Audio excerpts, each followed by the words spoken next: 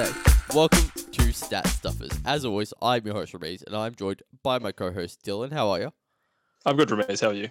I'm good. So, again, another kind of quiet week in the NBA in terms of like nothing super duper exciting going on in terms of the games. In terms of off-court stuff in the James Harden trade, very exciting, incredibly exciting actually. It's going down. It was a good week off the court for sure. Yeah. Well, interesting week, I should say. Not necessarily good, but very No. interesting. Yeah, but if you're interested in hearing our thoughts on everything that happened with James Harden, we put up an episode on the day that it happened. So that was, like 3 days ago now? Or something like that? Yep. So yeah, go check that out. It's the most recent one on your podcast feed. But yeah, we're back with another weekly episode here, recapping everything that's happened in the NBA from this past week, except for the James Harden trade. So let's get started with our news roundup.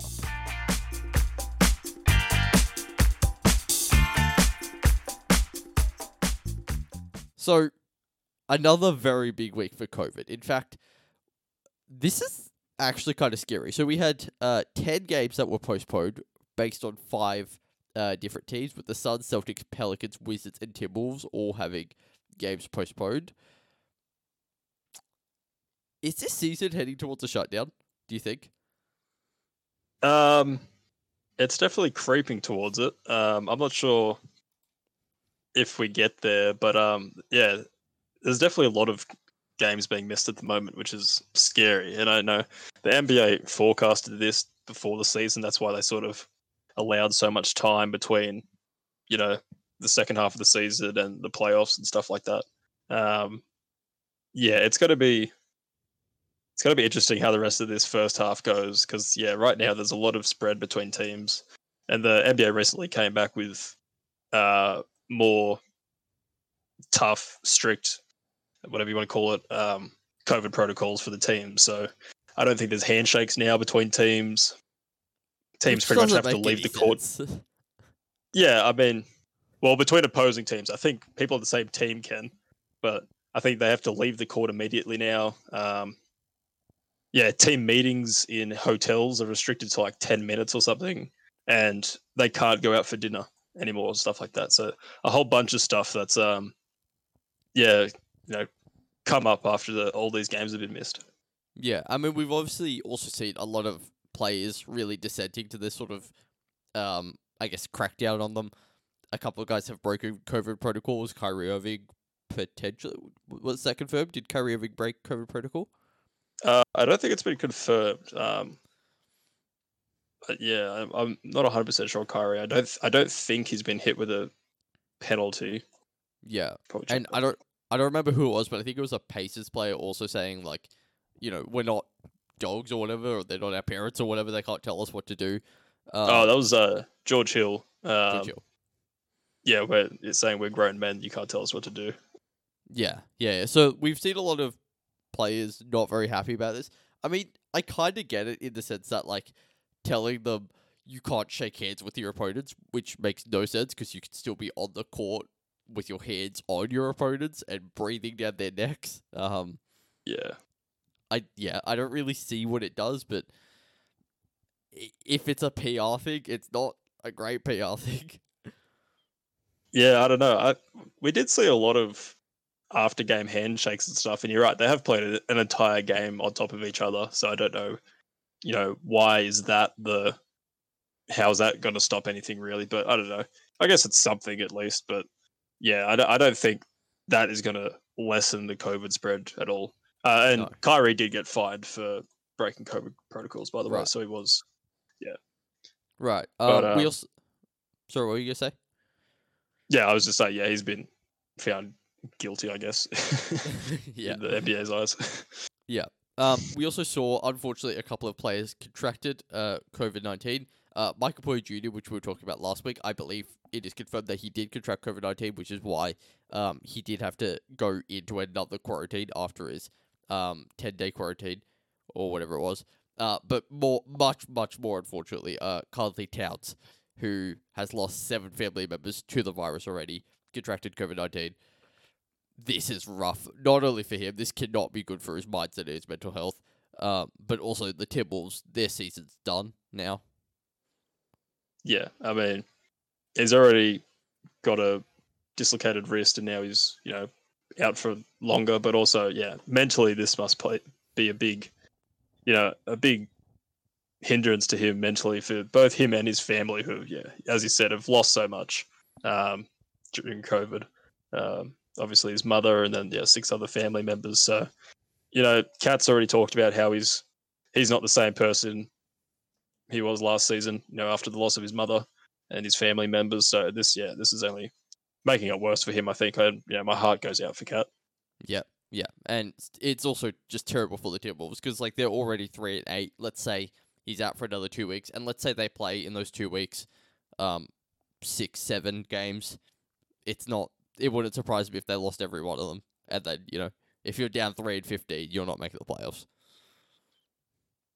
Yeah, I mean, they've been pretty terrible without Cat, obviously, but losing for more time, and it does look like it might be a bit of a wrap for them already. Yeah, yeah, yeah. I think that's the main kind of guy who contracted the virus this week. But yeah, just very unfortunate week in terms of all this contact tracing. That's why the Suns haven't been playing, I believe, because of contact tracing, ongoing contact tracing with the Wizards. I don't know if any Suns player actually has the virus. I think they're all just sort of. Someone on the Wizards must have contracted it because every team that since the Suns have played the Wizards, they haven't played a game this week. They've missed like 3 games this week after playing the Wizards. So someone on the Wizards must have contracted it because it seems like pretty heavy virus protocols for the Suns right now. Yeah, yeah. I'm not sure who on the Wizards got it. There might have been some news on that, but yeah, yeah. I don't really have much more to say on COVID. I don't want to dwell on it too much just because this is going to be a weekly thing. Yeah, we're going to bring you your weekly COVID update. It feels like, unfortunately, but yeah, pretty much. It's been. I feel like this is the first week of it hitting hard. I mean, last week we had a few cases, but the games weren't being postponed like they are now. It didn't feel like. No, not at all. I do wonder, if they do start like risking, not risking playing games with like guys who have contracted COVID, but like risking playing games with fewer than 8 players if they change that up a little bit. Just because I think there's only a certain number of games that you can postpone. At a point, it's just going to be too many to make off. Yeah, that is true. I mean, you've only got so much time between this first half of the season, the second half of the season, of which we haven't even got a schedule yet. If you're going to be missing, 10 games every week or up to 15 games every week, then that's too much to make up. Yeah. The league is also talking a little bit about expanding rosters or at least adding a third 2-way contract spot. So for those who don't know, a 2-way contract is a guy who plays in the G League, but I think he can play, or I think he can be with the main team for, I want to say it's up to 40 days, is it? Something like that? 40 or 60, but yeah. I think it's like 45-ish, around there. But yeah, they're thinking of adding a third 2-way roster spot for teams. So, if they have a few guys go out to COVID, you can bring your 2-ways up from the G League. Except I don't really see how that works, especially if they're playing in the G League in a different city to where you are. Let's say you're on a road trip and they're back home playing in the G League. I think the G League is starting back up very, very soon. They're playing in some kind of bubble, I believe. Yeah, the G League's going into a bubble anyway, so I don't know if you can call guys up and then have them, just call them up whenever you want. Because when they get back, they're going to have to quarantine for their G League team anyway. So, it's a tricky situation right now. We've seen a few guys talk about how they should just extend roster spots altogether. And I don't know if that solves the problem. I think that just might lead to more COVID cases more than anything. Yeah, maybe. I mean, it does kind of sound almost fun having a couple of like freelancer kind of guys where it's just like, yeah, you're now on our team. You haven't been in the league for a few years. You can see a comeback from a few guys who have been out of the league for a little while. Like, say in Isaiah Thomas or even, I don't know, someone who's playing in China, Ty Lawson. Shout out Ty Lawson. Yeah, you could potentially see some comebacks from some guys like that, which could be interesting. If they do expand roster spots to have like 2, 3 more per team, That's an extra 60 to 90 players. Yeah, I mean, Jamal Crawford also comes to mind. I'd love to see him Yeah. back again. But yeah, that stuff like that would be fun. But I don't know if that really helps the COVID situation at the moment. No, I doubt it. Anything else you want to add on COVID? No, I think that's it. All right. Well, speaking of other guys who kind of can't play, we talked a little bit about the Wizards. The Wizards, unfortunately, have suffered a few pretty bad injuries in this past week. So, obviously, the week started with Thomas Bryant tearing his ACL. I think that's 3 straight weeks we've had some guy tear his ACL, which is just incredibly disappointing. But, yeah, a young, fairly athletic, bigger guy. And ACL, like you've said, the past couple weeks, it's not a career-ending injury, but this is gonna be rough for him. Yeah, I mean, it's a bit different with bigger guys. Yeah, it's not career ending, but it definitely isn't a great sign because he's what 6'11", maybe 7 foot, and yeah, you're right. He relies on his athleticism to roll to the hoop and stuff like that. Yeah, big loss for the Wizards, who are already sort of short staffed when it comes to bigs on this team. To lose your starting center and a guy who gave you valuable minutes and production doesn't bode well for their already disappointing season so far. Yeah, and the injury to Russell Westbrook also does not help. So he's out 3 to 4 weeks with a quad injury. You wrote this one down. Do you want to take us through it? Yeah, he re-aggravated his quad injury that he had from the bubble last season. I'm pretty sure it was initially ruled 1 to 2 weeks, and then something went wrong with his rehab, and it's extended out to 3 to 4 weeks now. So that's just terrible news for the Wizards and Beal. And this, I don't know. We talked about the Timberwolves season being over. If it's just Beal and the rest of those Wizards guys, this could nosedive pretty quickly. Very quickly, yeah. So this, if they don't stay afloat here, this could be the end of their season too. I mean, what do you qualify as afloat? They're 3-8. They have the same record as the Wolves at this point. I think their season's kind of done, honestly. Yeah, I mean, you'd want them to go. If them going 500 over the next couple of weeks, that'd be an improvement for them. So yeah, it is very tough at the moment for them. Yeah. Yeah, so I don't really see the Wizards. It's weird that we're kind of ruling teams out already. But yeah, I think that's kind of what you have to do at this point. With some of these teams and so many injuries, there's just too much. Too many players out. Yeah. Yeah. On top of that, we've also got Yusuf Nurkic has suffered a broken wrist. I'm not sure how long he's out for. I think it's like a couple months. Again, really sucks. Oh? Yeah, it is 8 weeks, so about 2 months, yeah. Yeah. Yeah, also pretty terrible news. Hasn't been having a fantastic season. Yeah, he just came back during the bubble. Wasn't having a great season so far this season, but still an important piece for the Blazers team. Yeah, it seems like all the injuries we've had are pretty big ones so far. Yeah, I mean, for their respective teams. Yeah, like you said, the Blazers have been struggling, especially defensively, which is weird because I thought they'd be better defensively with Dirk. Now it looks like Enes Kanter could be taking that starting center role, which is not going to help their defense at all. But this could kind of be a little bit of a blessing in a sense that it'll help rotations a bit. I know that's weird to say, but like a lot of teams, I've noticed a lot of teams are really struggling getting their rotations right early in the season just because of how many guys are in and out of the lineup. When you have a guy that's out for a couple of months, at least you can build your rotations without him. I know that sounds kind of almost morbid in a sense, but yeah.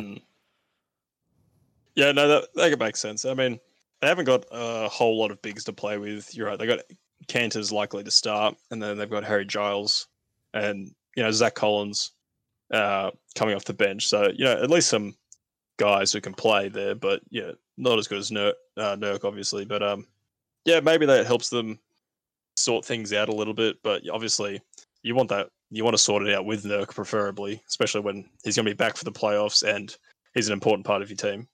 Yeah. You could see more minutes for Melo, which would be nice. I mean, Melo's say what you will about Melo's defense, he's an aggressive rebounder. I'll tell you that much. He will regularly tell you to F out of here. A verbal rebounder, that's for sure. Yes, a very verbal rebounder. So yeah, we could see a bit more Melo, which would be nice. But yeah, really sucks for Nurk, especially just because he's just come back from his injury, his broken leg or something like that. Yeah, no. He's a big dude, you know. He's not the kind of guy where I would look at him and be like, this guy gets injured a lot. It's like this guy's massive and solid. But yeah. Yeah, they've a lot of breaks for Nurk, unfortunately. Maybe he needs to, I don't know, lose a bit of weight or something. But skinny Nurk, we should see skinny Nurk come back. But Skinny Nurk. obviously with the wrist, that's a bit of a freak injury, and he should be right when he comes back. But yeah. Yeah. The only other kind of news we have here is Karis LeVert, who was just traded to the Pacers, did not technically pass his physical because they found some kind of a mass on his left kidney. It could be benign. Hopefully it's benign.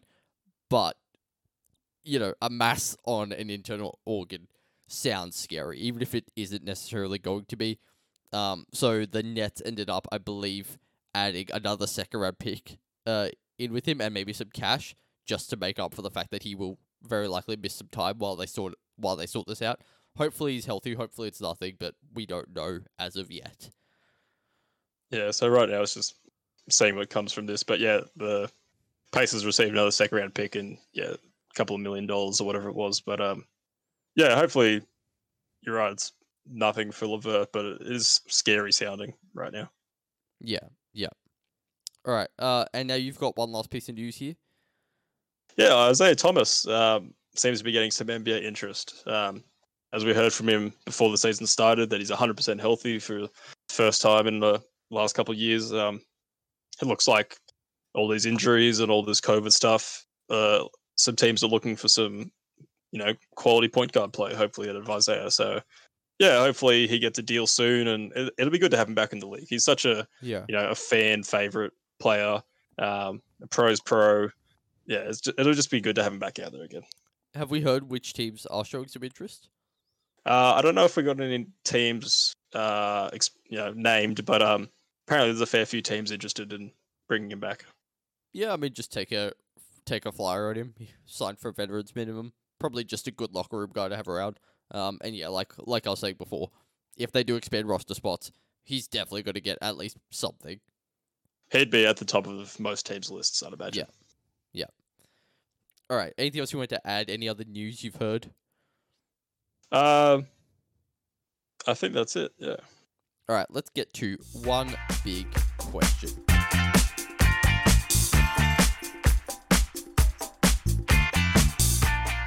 So this is the segment where we talk about a few different teams that played this week and just kind of ask one big question about their week, their season, just something interesting about them. So the first team we want to talk about here is the Philadelphia 76ers. So this week they went 2-2, including a loss just like 20 minutes ago to the Grizzlies.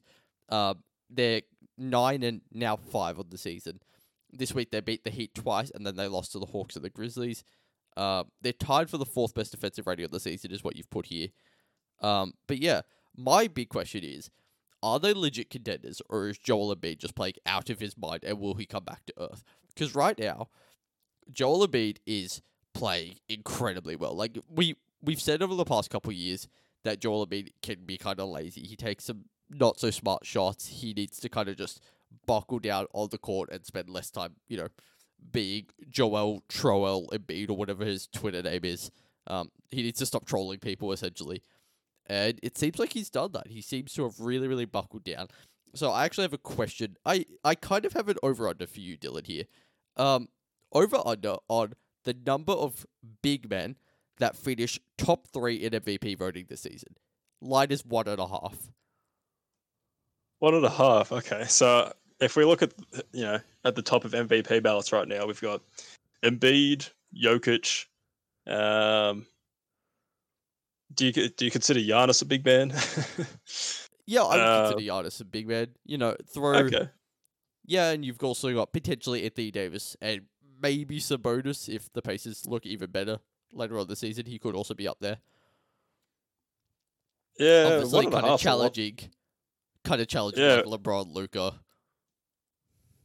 Yeah, I don't know who I don't know which guards are sort of MVP front runners right now. I guess Steph's got a fair fair case going at the moment. Luca, I guess, but he's been a little bit disappointing so far. And then obviously LeBron.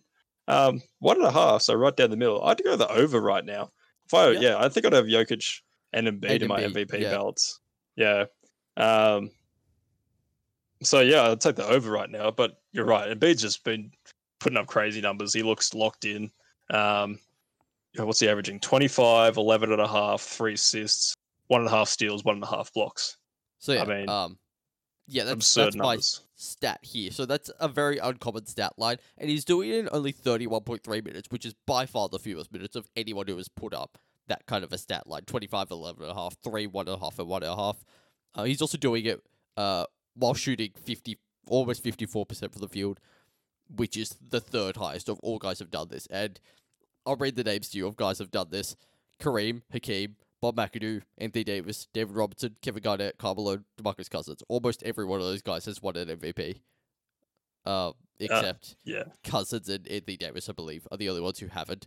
And Anthony Davis very well could. So, yeah, very elite company, very elite numbers. Is he just kind of putting the team on his back? Because Ben Simmons is having kind of a rough season. Tobias Harris is playing fine. Yeah, it's just kind of interesting seeing, will he come back down to earth, or will, some of his teammates kind of take on more of the load? Is this a fluke? I don't know. I don't think so, but it could be. Yeah, I feel like this is here to stay. At least for this season. The team has been really good. It hasn't, obviously Embiid's been leading them, but it hasn't just been Embiid, doing everything himself for this team. They've had some very quality wins. And yeah, I've got here that their preferred starting lineup of Simmons, Danny Green, Seth Curry, Tobias Harris, and Embiid are outscoring opponents by 15 points per 100 possessions so far this season in Which is the 8 great, games yeah. that they've started together. Which is awesome. Yeah, I don't know. I just feel like the talent on this team works a bit better now. I guess Tobias Harris, it's helped that he's been playing good, but obviously Embiid and yeah, you're right. Simmons hasn't had a great season so far, but he's still been quality. Embiid's definitely the MVP of this team, maybe of the league so far. But I think that the Sixers team, they might not be in the Nets and Bucks category of contenders, but I think they're right up there. Yeah, I agree. Now what's your question?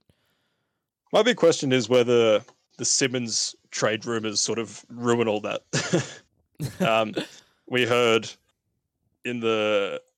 early on in the Harden sweepstakes that Simmons was the preferred target for the Rockets. We've been hearing it ever since Harden wanted out of Houston, and then apparently it came pretty close the other night before the Rockets changed directions and went with the Nets deal. And apparently he's happy to be in Philadelphia rather than Houston. But having your name floated out there for so long might does that cause distrust between him and the Sixers front office, and does that lead to any sort of trouble down the line?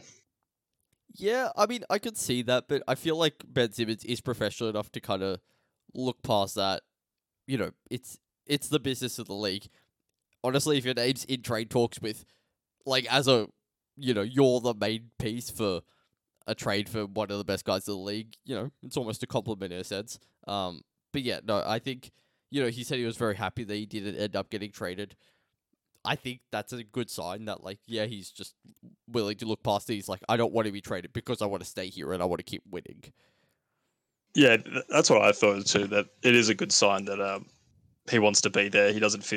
Hopefully, he doesn't feel slighted by it. Because you're right, being the focal point of a trade for an MVP and one of the best guys of the decade, well, since 2000 is pretty high elite,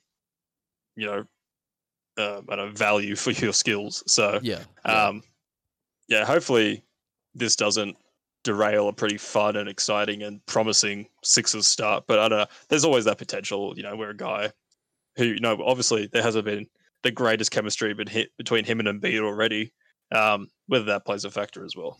But yeah. No, I agree. I think Sixers are looking just fantastic. Joel Embiid is currently my MVP pick. I think it's kind of his to lose at this point. I feel like Jokic could steal it if the Nuggets start to win a lot more games. But yeah, I'd say, this it's a good year for Big Men. And good on Joel Embiid because he's struggled. I think he was saying like he felt slighted that he didn't make All NBA team an All NBA team last year. Like he was saying, oh, how did Rudy Gobert make it over me? That was just a few weeks ago, and yeah, he's proving that he is an All NBA or MVP caliber kind of guy. Yeah, he's playing like he's pissed off, which is good. Yeah, yeah. All right, let's move on to the Celtics here. So we're sticking kind of with the top of the East. They only played one game this week, so they went 1-0, beating the Magic. All their other games were postponed. They're now 8-3 of the season. My question is, could they stay as the first seed? It seems possible. They've played very well. They've got they're weirdly deep. Like I know we were talking about in our season preview that they kind of lack depth at their wing positions, but that hasn't mattered so far, really. I could see them, having a better season than the Bucks, at least in the regular season. Yeah, it's interesting. I didn't know. Yeah, like before we sort of jumped on, I didn't realize that the Celtics were the one seed at the moment. Now they haven't played as many games as some of these other teams, but they look good. Peyton Pritchard has been a bit of a revelation out of the 20 whateverth pick he was so far. He's been productive, and he's had a game winner for them already. He's hit some big shots. It's Jason Tatum's been pretty unreal. I'll say your stat there if you wanted to read that out, but Jason Tatum's having a historically unique season at the moment. Yeah, so his current season average of points, rebounds, assists, steals, blocks with a 43 3-point percentage is unique all time. No one else has ever put up his current stat line. I don't have the exact numbers in front of me. I probably should have written those down. But his current stat line with his 3-point percentage is unique all time. So he's having a very, very good season. Yeah, right now he's averaging 27, 4 assists, 7 rebounds, a steal, nearly a block on pretty low turnovers at the moment. And shooting, unreal percentages. He's been... But Jaylen Brown at times has looked maybe even more impressive. He's putting up 25 a game at the moment, and obviously solid defensively. Still awesome percentages, shooting 42% from 3 on 2 makes a game, 2.5. Both of these guys have been really leading this team, and haven't missed Kemba as much so far as I thought they might have. They're still getting enough production. Now they're not sharing the ball quite a lot. I saw that they're towards the bottom of the league in all sorts of assist metrics and stuff like that. So they're playing a pretty ISO heavy, but right now it's working for them. And the two guys that you give the ball to are getting their numbers. So it's it's translated to winning so far. It's good. Yeah. Also, just one thing on Peyton Pritchard really quickly. When we did my rookie prediction thing, Peyton Pritchard was my 4th ranked point guard. I'm just saying that. Let's go. So he's up there. So what's your big question? My big question is whether this COVID spell will hinder them or hurt them. Obviously, they've been pretty elite so far in the season, so hindering them, this could slow their roll right now. They haven't played in a week. This could go further into the future as their whole team seems pretty COVID riddled at the moment. Maybe not with confirmed cases, but at least with protocols keeping guys out. They're missing a lot of games, which sort of leads to the rest versus rust argument. Is it good that they're getting a break so early in the season, or are they missing, valuable time on the court, playing with each other, getting used to each other, getting ready for the playoffs? Or it could help them by they've got a few injuries amongst their COVID cases, and obviously Kemba Walker hasn't played so far this season with a knee injury. This sort of gives them more time to hopefully play more games with him later in the season. Gives him more time to get healthy, and apparently he's nearing return. I don't know if he's going to be back any time soon, but he's getting closer. He's working his way back. So, it could, their COVID spell right now could go either way for them. I think it'll be interesting to see which way it goes. Yeah, I don't think you really need to worry about kind of hot streaks as much this season, just because a lot of teams are going to be struggling with that same sort of stuff. I think, if you have a bit of time to get your best guys healthy, I think that would be a little bit better. It'll take a little bit of time for, things to sort of, get back into form once they get back. But I wouldn't really worry about, losing momentum sort of thing, because every team's going to be struggling with momentum this season. Yeah, that is true. There's going to be a lot of stop and start for teams. So I guess, get it out of the way early, hopefully, for the Celtics. Yeah. Giving Kemba as much time is important because a knee injury to a guy who relies a lot on his athleticism and his speed could be scary if he's not coming back 100%. So, yeah, I think as much time for Kemba is probably the move, but I could see that this maybe takes a toll on them when they come back, and maybe why they don't get the first seed is because they come back a bit rusty after not playing so long. Yeah. All right, anything else you want to add to the Celtics? I think that's it. All right, let's get to the other one of the other top teams in the East here in the Bucks. So they went 3-0 on the week. They beat the Mavs, Pistons, and Magic. They're 9-4 of the season, and they are just looking about as good as they did last season. The only difference there to me is that Giannis is playing slightly worse statistically, and I guess their win percentage is a bit lower than it was last season. I believe about a 70 win percentage. I think they were higher last season. My question is Giannis having a little bit of a slow start, or is that just he doesn't need to do as much because Chris Middleton is stepping up and Drew Holiday is there now? Chris Middleton is shooting above 50% for the first time in his career, which is phenomenal. That's exactly what you want from your second star. I didn't realize he hadn't shot over 50% before, but yeah, this is really impressive how big of a jump he's had. He's like having a very quietly good season. Yeah, I think Chris Middleton, Drew Holiday are taking on a lot more of the load, so Giannis doesn't need to worry as much. It's hurting his stats a little bit, and he's not in my MVP picks. He's probably in like the 5-6 range now. But yeah, I just think statistically maybe a little bit worse. Maybe their team's a little bit worse, but I think that might also be a good sign that they're more ready for the playoffs because they have these guys that are stepping up. Yeah, I mean, I was having a look earlier. I think Giannis is only taking one less shot per game than last season. But yeah, he's shooting, a bit less percentage wise. But I think it is just that other guys have stepped up and taken on the load a bit more. Drew's taking a few more shots than Eric Bledsoe was last season for them.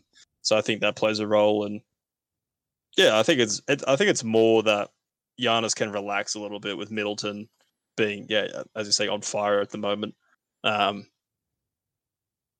not too worried about Giannis having a slow start or anything like that. I mean, they're still the best offense in the league at the moment, and still pretty good defensively. They're the second best net rating in the league at +10. So yeah, they're still cruising to victory every night pretty easily. But yeah, I'm not worried about Giannis at all. I think it's just he's got a better supporting crew at the top. His bench, the Bucks bench scares me a little bit. But at the top, they've got three guys that can all handle the ball, all get buckets. Yeah, they've got star depth, I guess. Maybe not full depth. Yeah, that's a good way of putting it. Star depth. Yeah. All right. What's your question? I mean, it might be a bit too early to ask, but are they better than the Nets? Obviously after this huge Nets trade where they acquired James Harden, are they still the favorite in the East? Before they got Harden, that might have even been a question. But I think because obviously these are the two top teams right now. I'd say the two favorites heading out of the East. I think the Celtics are still a little bit below until they show it for the full season. That they're the number one seed or anything like that. The Sixers have still got questions to ask come playoff time. And then, teams like the Heat have been disappointing. The Raptors so far have been disappointing. So right now it's the Bucks and the Nets for me at the top of the East. And I don't know, I feel like talk about star depth. The Nets have got star depth in spades. Yeah. I don't know. Like the Bucks seem like a more complete team, I guess, and they've been together for longer. But it's sort of Giannis isn't even the best player of the series, and then we go to Middleton and Drew, and they're 4 and 5 in that matchup. So 5 and 6 in that matchup. 5 and 6, yeah. Yeah. So I don't know. It could be another season cut off early for them, but another disappointing season. But that's the real big question. Is like, can they? I think that I don't know. I feel like they need to make a move, but I don't think they have any sort of move to make with the pieces they still have on that team. I don't think so either. It's like what I guess the only thing I could think of is you go out and trade Middleton for like I don't know Bradley Beal or something. Um, Yeah. like other than that, I Um, don't really see what they could do. I don't think their bench depth is really a problem. I know we just said they're not super deep, but like ultimately, I think I don't think they're better than the Nets, and that comes down to star power. They've got Giannis, who's first, second best player of the 6 stars that would be in that series. But then, yeah, I mean Middleton is a good season, but then Drew Holiday is kind of like a third tier kind of star. Whereas the Nets have 2, maybe even 3, top tier kind of stars. So I don't know. I feel like they're not that they can't. They're not going to be as good as the Nets. I think they can challenge them, but they're not as good. I mean, we've only seen one Nets game with James Harden so far. That was earlier today. I didn't love what I saw from the Nets, but they did. They took care of business. They handled the Magic. Maybe it's just Harden did look a little bit out of place there, but it's his first game with the team. That doesn't surprise me all that much. I think if the Nets get it going, I can't see the Bucks beating them. The Bucks lost to the Heat, a very good team basketball team last year. If the Nets can kind of put together a team basketball kind of culture, the Bucks are screwed. yeah. It does feel like that. Um, the one thing is that the Bucks are currently the best offense. The Nets are nowhere close to the best defense. But in a playoff series, to me, it always comes down to who has the best player in the series, and I think Durant's the best player in this series. Having Middleton and Holiday there helps, but come playoff time, I don't see either of those guys averaging more than 15 a game. Whereas on the Nets, I could see 3 guys easily averaging over 25 for a playoff series. Maybe not all Yeah. together, but if they were on their own Whichever one teams, wants easily. to, yeah. Yeah. So usually we talk about the Bucks as a complete team. They were playing 11 guys in the playoffs every game last season, but right now it doesn't feel. I don't trust.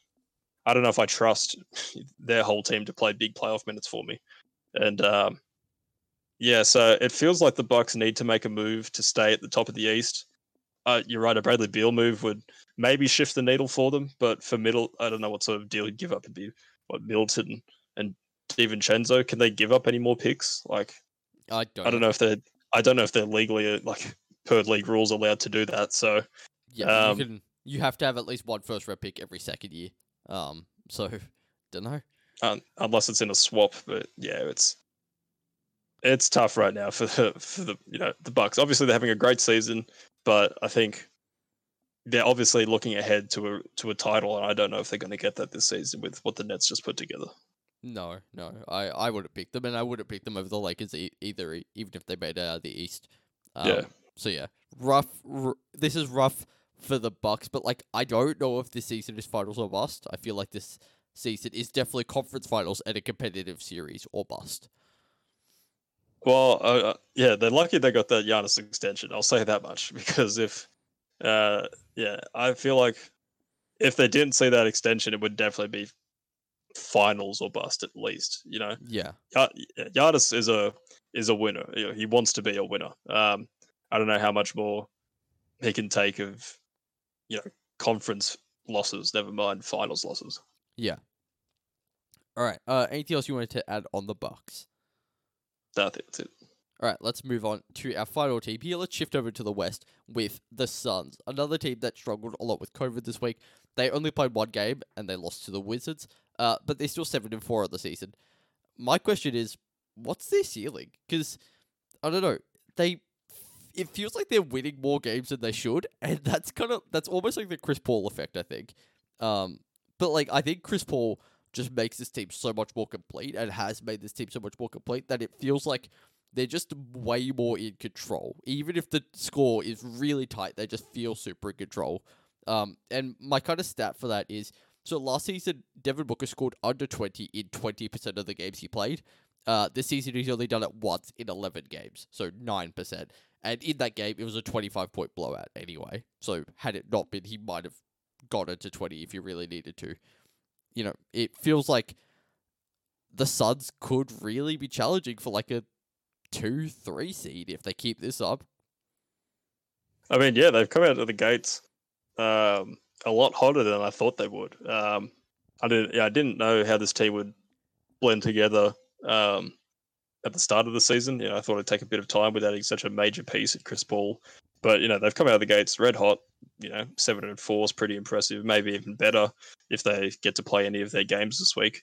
But yeah, you're right. You just trust them more with Chris Paul there. He's a veteran. He's an all-time point guard, and he's still looking like Chris Paul. He doesn't look like he's dropped off a cliff, even at his age. Yeah, I mean, they just seem like a more competent basketball team, I guess. Their ceiling is the question, though. In terms of the regular season, sure, we could see them in, with the playoff home court, whatever that is worth come playoff time. But it's sort of in the playoffs where that question becomes a bit more difficult to answer for me. Right, as in, like, what's their ceiling in the playoffs? So, yeah, I mean, I guess in my head, I can see them as like a 2-3 seed in the regular season, but I don't see them as a conference finals team. In fact, I'm not even sure if I see them as like a good second round team. I see them as a team that should make the second round. I don't know if they're a team that does well in the second round, though. Yeah, I mean, there's definitely some teams behind them that could give them a scare in the playoffs come that second round. They've got to go through the Lakers, Clippers, Nuggets will surely turn it around. Teams like the Trailblazers and the Mavericks will be in. Yeah. Jazz playing really well so far. Yeah, the Jazz, if they keep this up. Obviously the West is always stacked, but there's some serious teams to go through if they want to be a conference finalist. Which, would be, I was going to say it'd be a first, but he has made it. It'd nearly be a first for Chris Paul, who's only been there once before. Never mind Devin Booker, who's never made the playoffs. So, Chris Paul's obviously a veteran. He's been in a bunch of playoff games, but the playoffs is where these questions become a bit harder to answer for me. And that sort of leads into my question is, which way they go in the playoffs is, can they get their stars to work together? Because right now they're kind of not, even though they're winning games. It's really sort of bench combinations with a couple of their three stars sitting that seem to get leads for them at the moment. Because right now, their three main guys aren't really working together. I've just got a stat here. Of the 10 three-man lineups for the Suns that have played over 200 minutes, CP3, Ayton, and Booker have the worst net rating at minus 11.4 a game. So they're just, when those three guys are all on the floor together, it's pretty rough for the Suns, which is strange to see out of, two elite guards and a pretty elite big man. So yeah, they need to work that out, definitely, for the Suns. One thing about that is, I guess, one of the issues with net rating is it doesn't account for the strength of the opponent's lineup, I guess, in that I think when those three guys are on the court together, that'll be at the start of the game and probably just at the end of the game where they're playing against their opponent's best lineups. So I guess it's a little bit misleading in the fact that, while those three together might not be particularly great, it's kind of like what that stat says to me is they've got the depth to kind of be like a middle kind of team, if that makes sense. As in, like, their whole team isn't necessarily better than a lot of teams' starting lineups, but their whole team is definitely better than most other teams' benches, sort of thing. So they kind of fall in the middle of like a starter bench kind of team. It's almost like their team in itself is a sixth man, if that makes sense. Yeah, they definitely do have a strong bench at the moment. A lot of their, good 5-man rotations have Cameron Payne or Cameron Johnson in there with them. Two really productive bench guys. And also Mikal Bridges has been phenomenal for them so far. He's been super impactful, just sort of filling his role as a defending the, other team's best player, and, hitting shots offensively. But I think, obviously they are playing against the other team starters, these three, but, you're going to see that in the playoffs, and they need to make it start looking, obviously they got a bit of time. They got 60 games left or whatever, but they need to start working on that and getting that chemistry together, because come closing time, towards the end of the season, it is going to be those three guys that you're going to be playing through. So if they're, on the court getting, pretty handily blown out by other teams finishing lineups, then, that's going to be a problem. Yeah. Yeah, I mean, I guess it doesn't matter as much in the regular season because you are going to see a lot more bench guys. But yeah, in a conference finals, you might be playing against, a 7-8 man rotation. And, if that 7-8 man rotation features LeBron and AD, you're going to struggle a lot. Yeah, so do you have anything else you wanted to add to the Suns? They might be my favorite team in the league now because the Heat have been pretty disappointing so far. But yeah, I'm still in love with the Suns. And their good start has only helped that more. Plus, I've come to love their bench guys so much. Cameron Payne's electric to watch, and Cameron Johnson looks like a legit potential 6-man of the year candidate a couple of years down the line. He looks like he can do everything offensively right now. So they're a fun team to watch. But yeah. Yeah, I mean, you and I kind of meet in the middle here because I think the Suns are now were my favorite team while the Nuggets were really struggling. They've picked it back up a little bit this past week, but yeah, no, the Suns kind of took over as my favorite team for a little bit there. Why don't we both just jump ship and become Suns fans?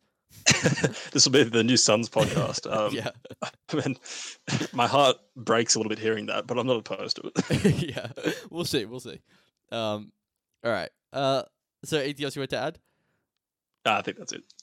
All right, let's get to my top 3 stats of the week.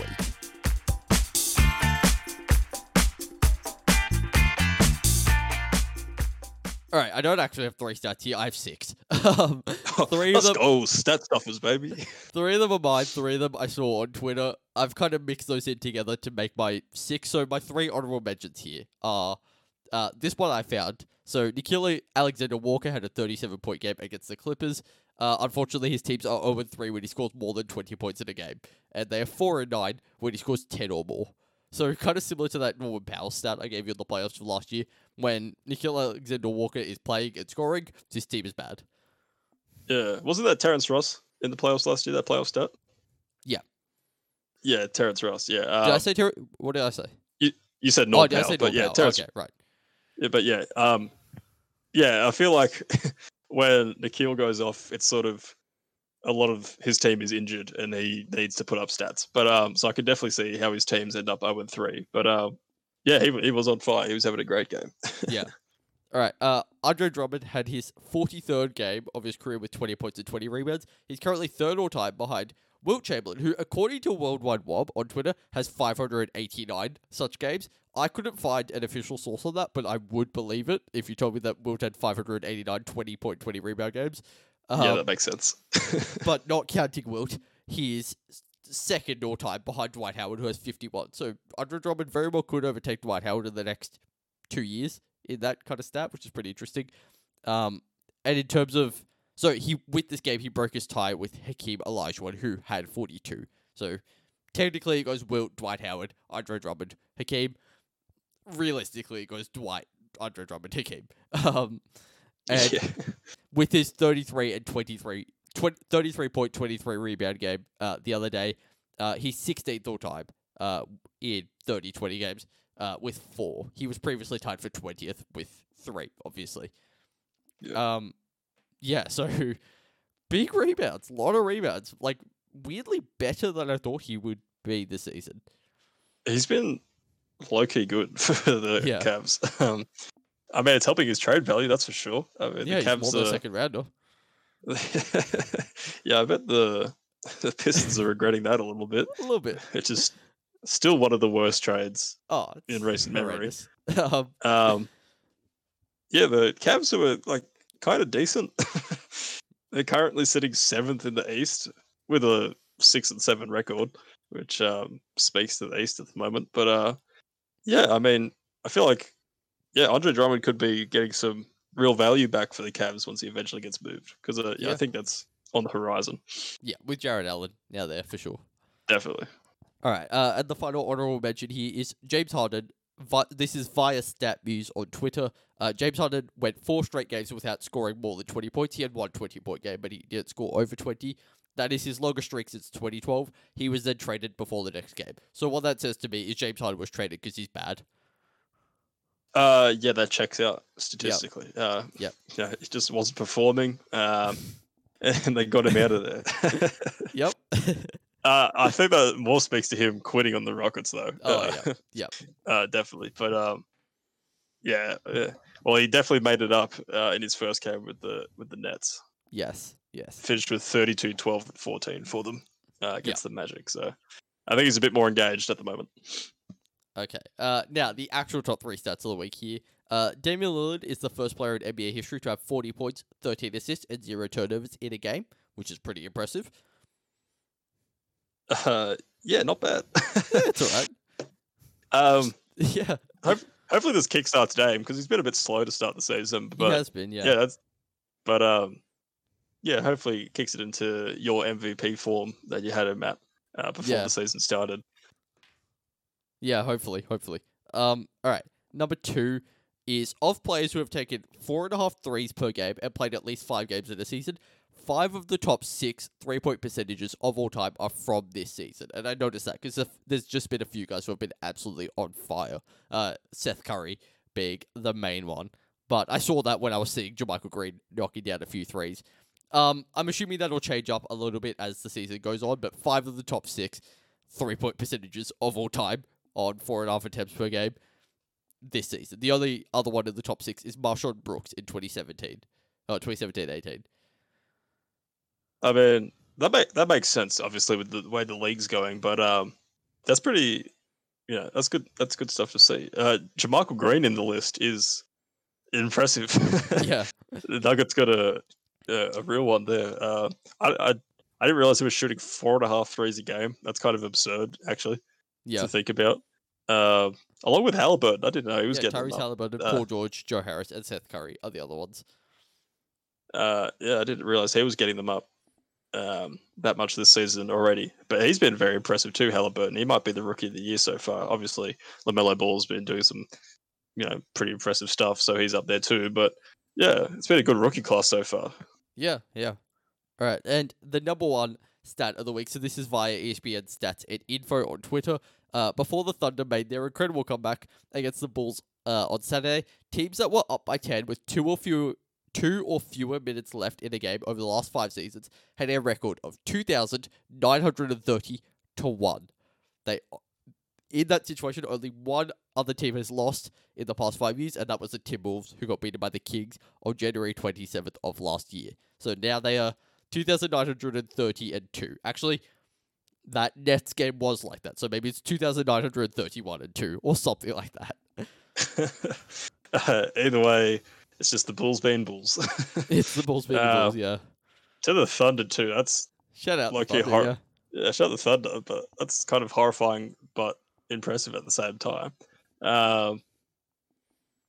Yeah. That's such a Bulls stat to lose a game like that. But also a Timberwolves stat, who were the other team. I was like, it's perfect. It's the Wolves. But yeah, no. Like we both kind of said in our season preview, the Thunder not gonna have a great record, but they are gonna be very competitive, and they are competitive, and they have an okay record. They're 6-6, which is tied for 8th. I was gonna say they're 500 at the moment. I mean, could they be a good team? Maybe, but maybe, but definitely not going. Yeah, definitely not. Yeah, the worst team ever. No. All right. Let's get to your plus minus of the week.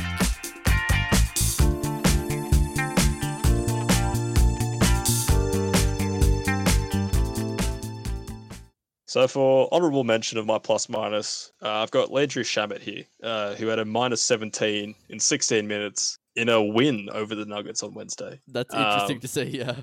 That is quite interesting to see. Yeah, just a little classic big minus, equal minus and equal minutes. Little stat there for the honourable mention. He must have not played in that third quarter, because that's when the Nets came back. They were down by like 15-16 going into the third. Okay, and then so he got benched then. So he probably played the first and second quarters, yeah. Well, he might have been the problem then. But probably, yeah. Talking about not equal minuses in not equal minutes, Cody Martin with a minus 15 in only 5 minutes. In the Hornets' 3-point loss to the Raps. That's tough to see. That is horrid. to step on the court and get, pretty much beat back off the court 5 minutes later. Yeah. I'm not sure if that was the only, if his 5 minutes came in one solid chunk there and we just never saw him for the rest of the night. But that's rough to see. Yeah. Second, we have a Curry MVP stat. Curry was +7 in the 1-point win over the Raps on Monday, I think it was. He was the only starter for the Warriors to be in a plus, and one of only 2 Warriors who played over 20 minutes to be in a plus. And he only scored 11 points in the game. I don't think he was the Warriors' leading scorer. That is crazy. Yeah, so it really just shows how much Steph means to the Warriors team. Yeah. I don't know. You could probably find games like this all over, their dynasty run for the last 5 years or whatever, where he's just, he might not have the most impressive game statistically, but he just means so much to the, when he's out there. He draws so much attention, just giving for easy points for his teammates. So, little Curry for MVP stat there. And then number 1, I've just titled this Random Thunder Guys because this is such a weird stat. I don't know how this happened.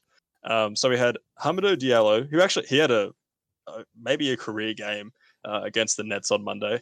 He had 25 points, 3 rebounds, 4 assists, and 4 steals. Was a +17 in only 23 minutes. So he just came out there and did his thing. But it starts to get weird after that. We've got Theo Maledon, who only had 3 points and 5 assists, was a +18 in 8 minutes. Pokusevski, 18. Oh, was it 8 minutes? Was it?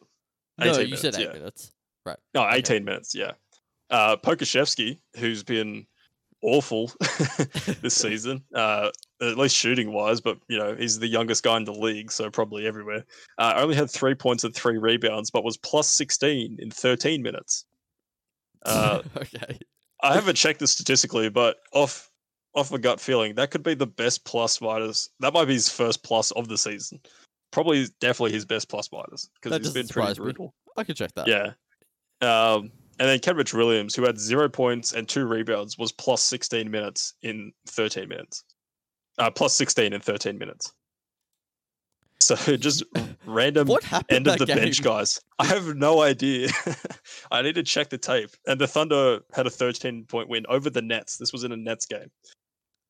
Yeah. I don't know what happened. If they all played when KD sat and the Nets just fell apart, but that happened. Yeah, but so they were out there. They were out there and they weren't doing anything, but they were still getting massive pluses. Yeah, so that is Pokusevski's best plus minus. He's also had a +12, a +11, and a +3. But he's also had a -2, a -7, a -9, a -13, a -17, and a -22. So definitely he's very a up and down. project. He's very up and down. Yeah, he's got the highs and lows of a 19-year-old in the NBA. But random Thunder guys, my number 1 plus minus of the week. All right, I like that one a lot. All right, let's move on to our weekly Bay Watch.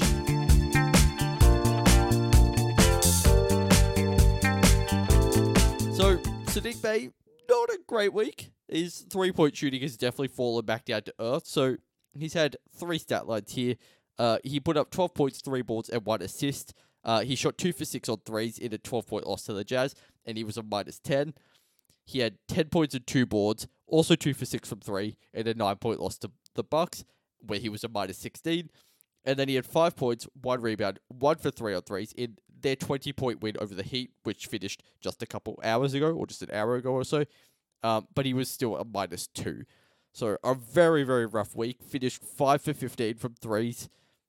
Overall, a -28 for the week. Yeah. I mean, he's just coming back down to earth, It's the rookie highs and lows. He can't be a top-tier player in the NBA every week, But, still rooting for Saddiq. It seems like he's getting to, if he's only hitting 2 threes in those first 2 weeks, he's getting to the line a bit more. He's hitting some other shots. That's good to see. Yeah. Because he did have a couple of games last week where it was just all of his points were threes. He's got a few other shots here and there. So not the best week, but you know what, rookie, we'll give him a slide. I am interested as to why he's getting so few rebounds.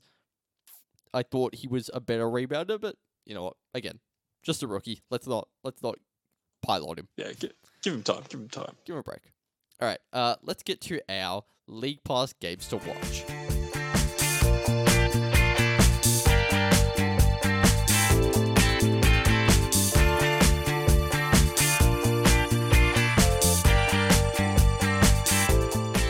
So this is the segment where we just break down games that are coming up the next week that we think are worth watching. And Dylan, I want to apologize to you because I feel like I stole some of the best ones from you here. I always get to this second, so I'm always picking from the scraps per se. But I don't know. Yeah. I still like my picks. Okay, well, my first one is the Warriors at the Lakers on Tuesday the 19th. So, assuming this game goes ahead properly, this will be the first time Curry and LeBron have played each other since Christmas Day 2018. So it's been more than 2 years since they last played against each other. I feel like both teams, or at least Curry, he wants to have a big performance against LeBron. And LeBron against Curry. So this would be my pick of the week too. This is got to be a fun game to watch. All right, your pick? Also on Tuesday, Nets at Bucks. Possibly the two best teams in the East going at it for the first time. The Nets still trying to figure things out. The Bucks, a bit more chemistry already set. I think Giannis wants to come out and make a statement. I think KD and the Nets want to come out and make a statement.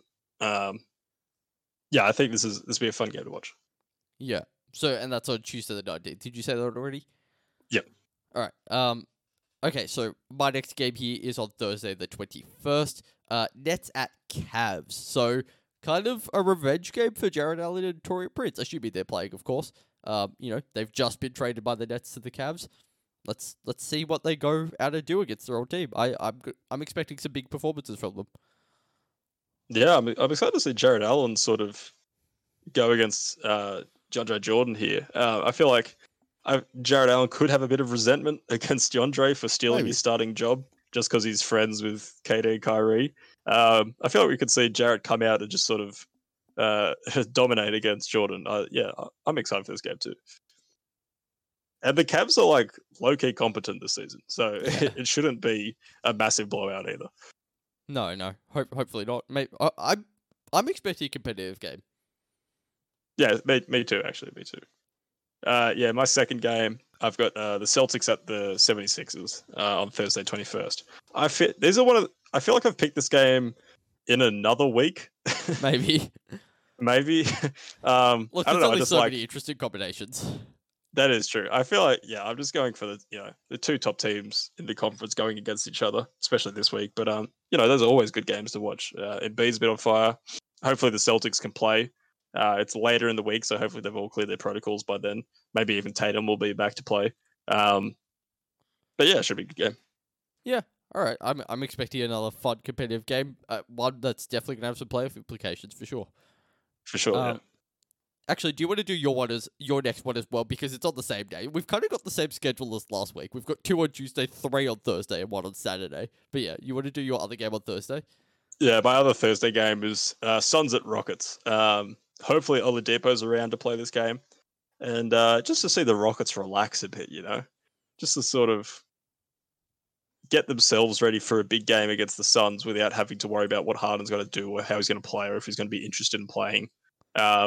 I feel like the Rockets will have a new sort of confidence about them. And I haven't checked earlier in the week, but this might be their first game against a quality team that I think they'll get themselves hyped up for. And plus, as we talked about earlier, the Suns have been pretty good so far this season. So yeah, and speaking of the Suns, they're also part of my pick. So Nuggets at Suns on Saturday the 23rd is my other pick. So the Nuggets and the Suns played against each other earlier this season. It was a very tight game. It was a very, very competitive game. I believe the Suns eventually ended up winning by about 3 points. I'm excited to see, the Nuggets are looking a lot more competent this past week. I'm excited to see them, go out and maybe put on a bit of a show. A few fun matchups in that one too. Jokic Ayton and Murray and either Booker or CP, take your pick. Yeah. But definitely that'll be a fun one for sure. All right. So yeah, like I said, same kind of schedule as last week. I think that's actually the exact same schedule we had last week. 2 on Tuesday, 3 on Thursday, 1 on Saturday. But yeah, take your pick of the Thursday games especially. Yeah, for sure. All right, let's get to our over-under of the coming week.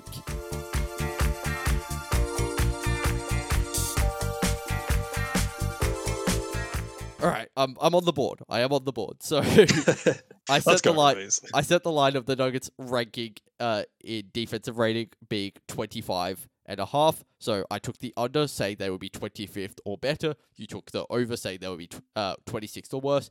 They finished 24th. So they scraped past and they got the under. So I'm now 1-2. You are now 2-1.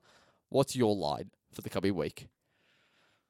So based off Harden's first game, he's triple-double with the Nets, and not knowing 100% when Kyrie will be back, I think we'll see a lot of the ball in Harden's hand a lot of the time.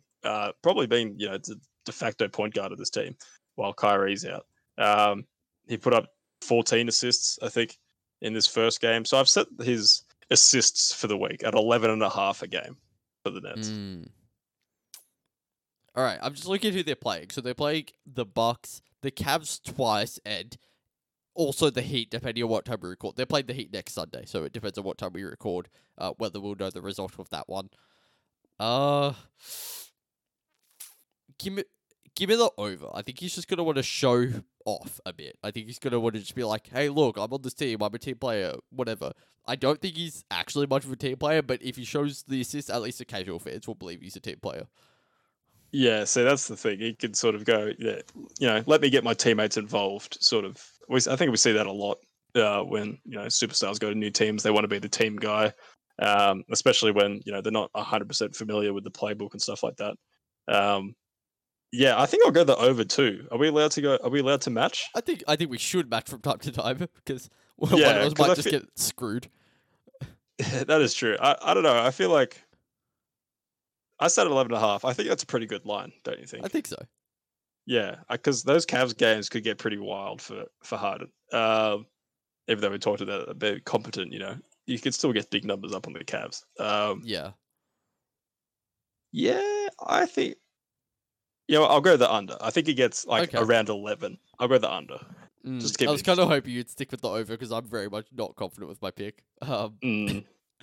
Yeah, I don't know, because I kind of see him maybe just taking a scoring role against the Cavs, going out against Sexton and Garland and really try to score them. And, Giannis will be on KD when it comes to the Bucks game. Is he going to be getting the assists there? I'm actually tempted to switch to the under now. Yeah, I feel like a lot of this depends on Kyrie too, if he comes back. If Kyrie comes back, I feel like we could... I don't know. I feel like we could either see big unders or big overs if Kyrie comes back, depending on how Harden wants to fit in. If he wants to be the lead, ball handler and playmaker on this team, I don't know. I feel like we could see 15 assists if he's feeding it to Kyrie and KD. But yeah, I'll stick with the under. I'm gonna switch to the under. I feel like Ooh. I feel like this Magic game might have been a bit of an anomaly, and James Harden just really wanted to show he's a team guy. I don't think guys are gonna be hitting shots at quite the clip they were against the Magic.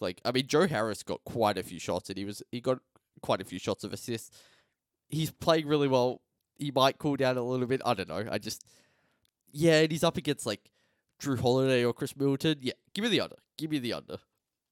Okay, so we're both going under for this. Yeah. Okay. That makes sense. All right. That just about wraps things up for us, unless you had anything else you wanted to add on everything we've talked about, or anything we've talked about, No, I think that's it. Yeah. Alright, so if you have enjoyed this episode, please leave us a like on YouTube. Check us out on Apple Podcasts or Spotify. Leave us a 5-star rating or a review. Yeah, you can follow us on Twitter or Facebook at StatStuffers or on Instagram at stat_stuffers.